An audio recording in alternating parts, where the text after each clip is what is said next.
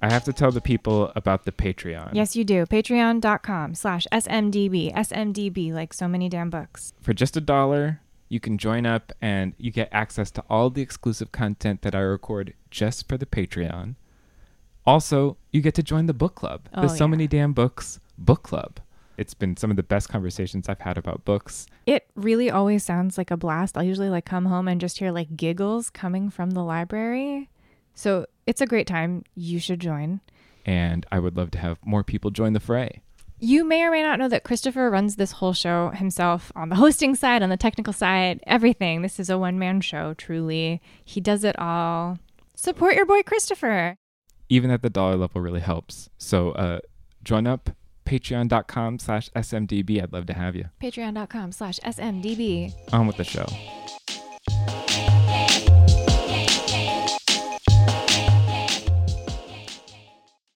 This is So Many Damn Plays. Yeah. So many damn sports. So many damn pianola rolls.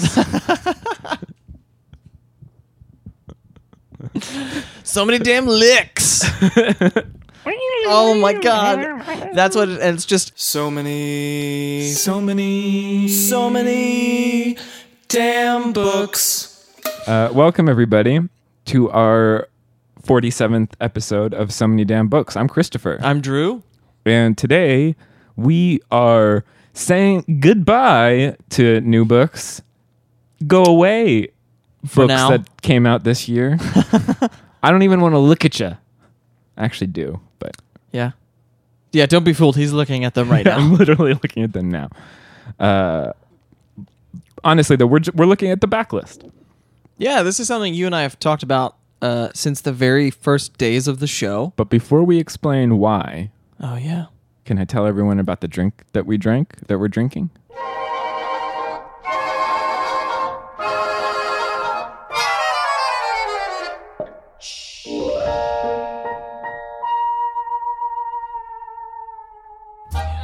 Wait, do we need to tell them what the book is first?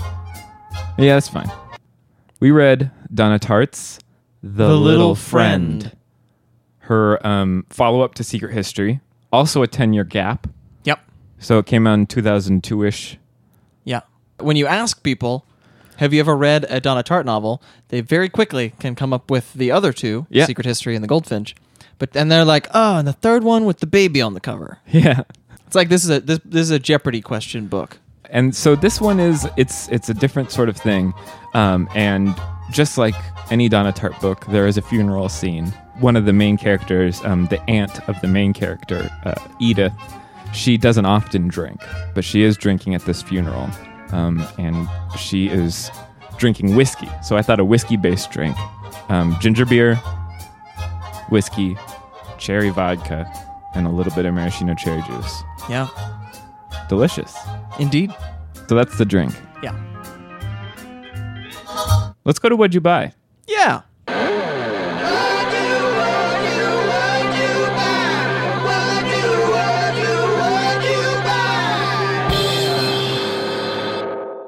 I didn't buy anything new. I bought old things in preparation, sort of. I guess that I kind of bought something old just because I happened to see it and I've been wanting to read it. Yeah, that's kind of what I was doing. What'd you buy? From the Memoirs of a Non-Enemy Combatant by Alex Gilvary. Oh, yeah. I've been wanting to read that for a while. Mm-hmm. And saw a hardcover copy at Strand a little while ago. Cool. And thought, today is that day. Is it a comic sort of thing? Is it like a Kurt Vonnegut type of sort of satire of the? Yeah, can it's you like tell? a guy sort of mistakenly gets picked up and detained, Mm-hmm. and it's his memoirs while he's in sort of like a comedic. I'm hoping it's Vonnegutian. Yeah, it seems like it might be, I'm hoping it's Kurtish. or at least Jason Hellerish. Yeah. Joseph. Good try. Do you want to take it again? No, I'll live with that. Well, Kristen and I went and saw Hamilton. Oh, sure. And I am converted. Great. Yeah, I'm a big fan. And of course, so I bought the Hamilton, the Revolution. The Hamiltome. The Hamiltome, Nice. which I love that. Yeah. That's so good. So I did buy something new. I'm a liar. And in that same vein, I ended up buying 1776 by David McCullough. Oh, nice. Which is sort of like my first dip into... Because now I'm very interested in the birth of our nation. And this is one of those crazy books that has 10,000 ratings on Goodreads and is still above 4 stars. Yeah. Which is amazing to me. Anyway... So let's go back to our talk about the Backlist and why a Backlist book. Yeah, it's one of the early conversations that we had because you were a huge fan of The Secret History. Still are. Huge fan. You and I were both surprised that neither of us had read The Little Friend, nor had most people who we talked to. It's one of those things where it's like a vicious circle of like, well, I guess if people are reading it, it must not be very good. But that's not the case here. Yeah, and I feel like this is, to say one more thing about the general idea, because I do hope that we'll come back to this. We were talking about before the show other authors who we could do this with. There's that thing where like sometimes books just don't hit at the right time or in the right way, and you get to sort of understand more about an author when you go back to some of those less well appreciated books.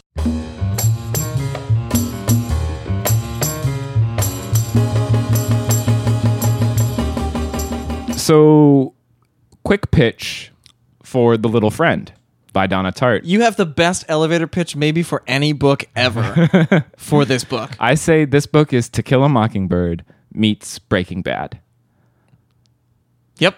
And I think that, like, Harriet, who is our protagonist, she is 12. Her brother died when she was a baby. She was a baby, and he was like 9. Yeah, something like that. He was 9 years old, and he died in a horrific, violent way, but no one knows how it happened, really. Yeah, and at the beginning of the novel is sort of this like, it's Mother's Day. It's sort of hot, muggy, deep South, and you have this sense that something terrible is about to happen. And then it turns out... And not just because it's a Donna Tartt novel. Yeah. It turns out that they find him in the yard, hung from a tree. Yes. Nobody knows who did it. Nobody saw it happen. And now Harriet, at 12, she still doesn't know. Yeah. And she gets an idea in her mind that there's this guy, a family in town, particularly one of the family, this guy, Danny. Yeah. That he killed him. Yeah. And there's a little bit of kid reasoning of why it was him. It's a little, and the Ratliffs are, they have a trailer in the woods. They're making meth. Yep. And there's all sorts of weird stuff going on with the Ratliffs. They are a terrifying family. Yeah, they are in a lot of ways. Because Harriet feels at times there's a blurb somewhere for this book that directly references Harriet the Spy. And it's like, you're like, oh, yeah, okay. The Ratliffs feel in that way that there are plenty of sort of like creepy backwoods people in literature, like all of Frank Bill's novels and like Donald Ray Pollock. But this family feels distinct and unique and creepy in a way that you're like, oh, God. Backwoods Southern people still creep everybody out. Yeah, I was thinking of 4th of July Creek. Oh yeah, by Smith Henderson, a great book. Similar, scary people live in the woods. It seems. And there is. Should do the Deliverance theme there. Maybe. Yeah. I don't want to tell you how to do your job. One of the great things about having a 12-year-old protagonist and that Tartt uses. There's a great, very terrifying sequence in the Ratliff's house where they've broken in. This is maybe halfway through the book, so it's not much of a spoiler. So there's a scene where they're in the upstairs of a 2-level house that they've broken into for whatever reason. And it's just like the most horrifying game of hide and seek ever. Yeah. With and she paints these scenes in such detail, but they're, for how detailed and how densely detailed this book is, there are times when you're just burning through pages because it's so heart-stopping. The last, and I certainly do not want to give anything away, but the last, I had like 150 pages feel that way, in a way that was something I had a problem with, honestly, with Secret History and with the Goldfinch, where like she builds these wonderful worlds and really makes something that you're so immersed in. And then the ending bits are sort of like it's like a slog, not a slog, but there's just like it doesn't cohere in the same way, because all of a sudden she's turned her eyes towards plot. Yeah, there is a little bit of there is a little bit of summary of events at the end of both Goldfinch and Secret History that this one doesn't have. No, this one is just like, okay, here we go. Yeah, and it really is. It does feel a little bit, and maybe this is, I've been reading this with sort of the eye to like, what went wrong here? Like, why is this thought of as lesser? Because I'm so into it. Do you have a thought? I have a thought about that, but do you? Yeah, I was thinking it could have to do with how long it takes for her to set up her chessboard. Ooh, this one does take a while too. Right, she has like that scene, and that getting to that scene is a long time, and there's a little bit of, I don't know, because it is Southern and it's a little slower. Laconic, you might say. Yeah, even in these scenes that are very suspenseful, she doesn't stop taking time to draw your eye somewhere a little odd. Yeah. You tell me, what was your thinking? So, I actually just had a second realization. Part of it, I think, is that in 2002, I don't think anybody was super excited about like To Kill a Mockingbird style, like Southern Gothic novel culture. It was just like, in a way that if this book had come out in 2000, people might have leapt for it. But, and that we can always debate, like, a book should have come out at a different time or whatever. The other thing I think is that it's so personal in a way that neither of the other two feel. Like there's, and I know that in interviews, Donna Tartt like tries to sort of steer away from her. She likes to swerve away from her. Yeah. You can just say full stop, swerve away from her. But as I was reading this, I couldn't do anything. There's no other way to read this for me than that her life and her childhood and just like growing up in the Deep South as sort of this like bookish, curious little girl. It's so present in the book in sort of the Glass Menagerie like memory play way, like how in the stage directions of that play, Tennessee Williams says that there's like a gauzy curtain on the front of the stage so that the whole thing feels like you're seeing it through the haze of memory. This feels like her memory. So you're just like, why do I feel like I'm experiencing something that like is not mine to have experienced? It's also, while it shares a structural similarity to The Secret History, it doesn't share anything else. No. It's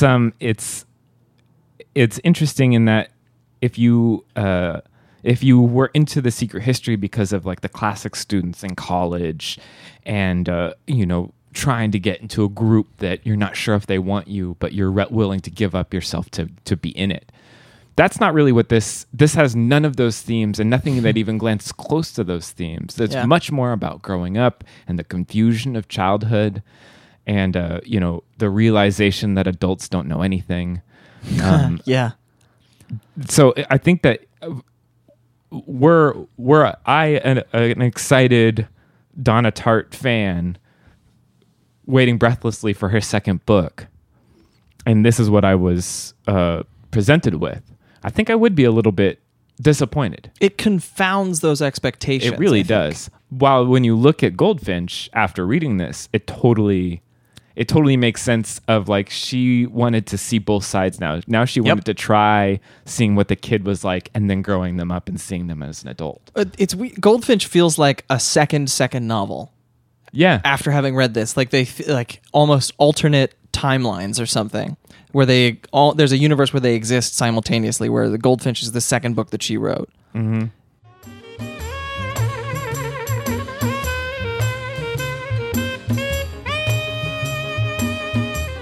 I was totally won over. It definitely took time to get into it and reacquaint myself with the Donna Tartt pacing. Because and it's also a little slower even than both Goldfinch and Secret History. It's that thing where if you have the time, while reading it, I think you and I both, because we read so much for work and for pleasure, but also because we live in a very busy, fast-paced place, it's difficult to sometimes like sink in and let things really. But it's the sort of book where if you're sitting on your porch in like a heat wave and you're reading this book and your attention, you suddenly like see a dragonfly or something and you just sort of like look and you stare off and you're sort of like, man, summertime. And then you come back to the book. Like that is almost, I think, what she's trying to evoke on the page. Okay. You brought that around. I was like following her. I think this book rewards a closer read, and it also has pleasure for a beach read that you skimmed some pages because you were sunsick for half of it. It reminds me of the sort of book that I read in late high school and into college when I started paying attention to books and sort of divining my own symbolism as opposed to the like, okay, the bat in Fences represents his masculinity. Great. Right. But where like the Spark Notes continuity. A book like this, I could see myself, 10 years ago writing like a solid B+ paper on just like a small detail that she sends through the whole book. And so you can pick just the tiniest little thing and it echoes through and it makes sense. She has totally created the world.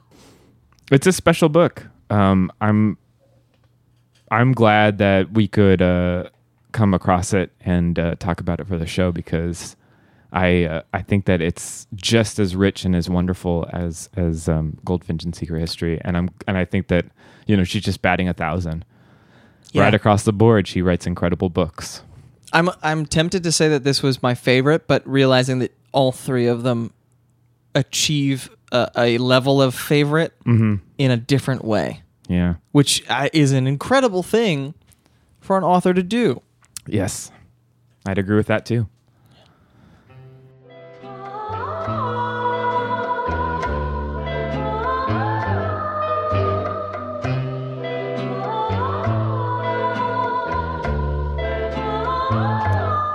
So we recommend The Little Friend. We do. What else do we recommend? What else do we recommend? I've got one locked and loaded. It's kind of a backlist entry of its own. I finally went and read the one Jeff Vandermeer novel that I've never read. Oh, cool. Which is his first, Venice Underground. Mm-hmm. And the novel is it's a short novel and then 3 short stories and a novella set in the same world. The Venice with 2 S's, not CE world. Yeah. And it has some of the trappings of a first novel, but also it's another one of these like incredibly vividly, wackily weird places that sprang out of Jeff's head. There's like a moment, there's a semi-robotic meerkat head that gets glued to a dinner plate that accompanies a guy basically on a Orpheus-esque descent into like a futuristic hellscape. Which, sounds pretty weird. You just said so many weird words. Just a lot of words. It's crazy. But it works. The thing is, it works. Wow. But it was a cool moment in the context of sort of the backlist thing, to go back and be like, oh, I see where you got your start. Mm-hmm. So many more things make sense now. Yeah. How about you? So since The Little Friend is so long, I'm going to recommend a short story, a Joyce Carol Oates short story, one of my favorites. Great. Where are you going? Where have you been? This is a story you can find just online, and it is taught and very taught in the TAUT thing, not taught to people. Although I imagine it is included in short story collections to teach people how to write suspense and how to write a meeting of good and evil. It's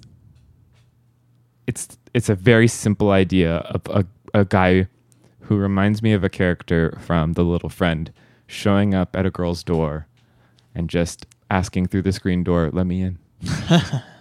And you're just screaming at her the whole time to not let him in. Yeah. It's chilling. Nice. Need some chill right now. Heck yeah. Woo! It's hot. So do that and read books and Tell drink. us about them. Have a drink. Have a drink. Unless you're under the age of 21, in which case, Don't have do a that. drink without alcohol in it. Yeah. There's plenty of drinks without alcohol to drink. We've had some. I don't remember. All right. That's it. Bye. Bye.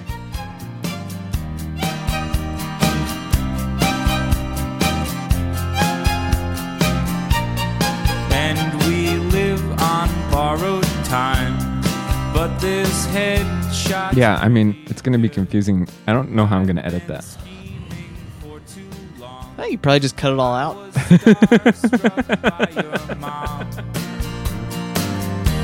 We fall in love by accident, a heavenly coincidence.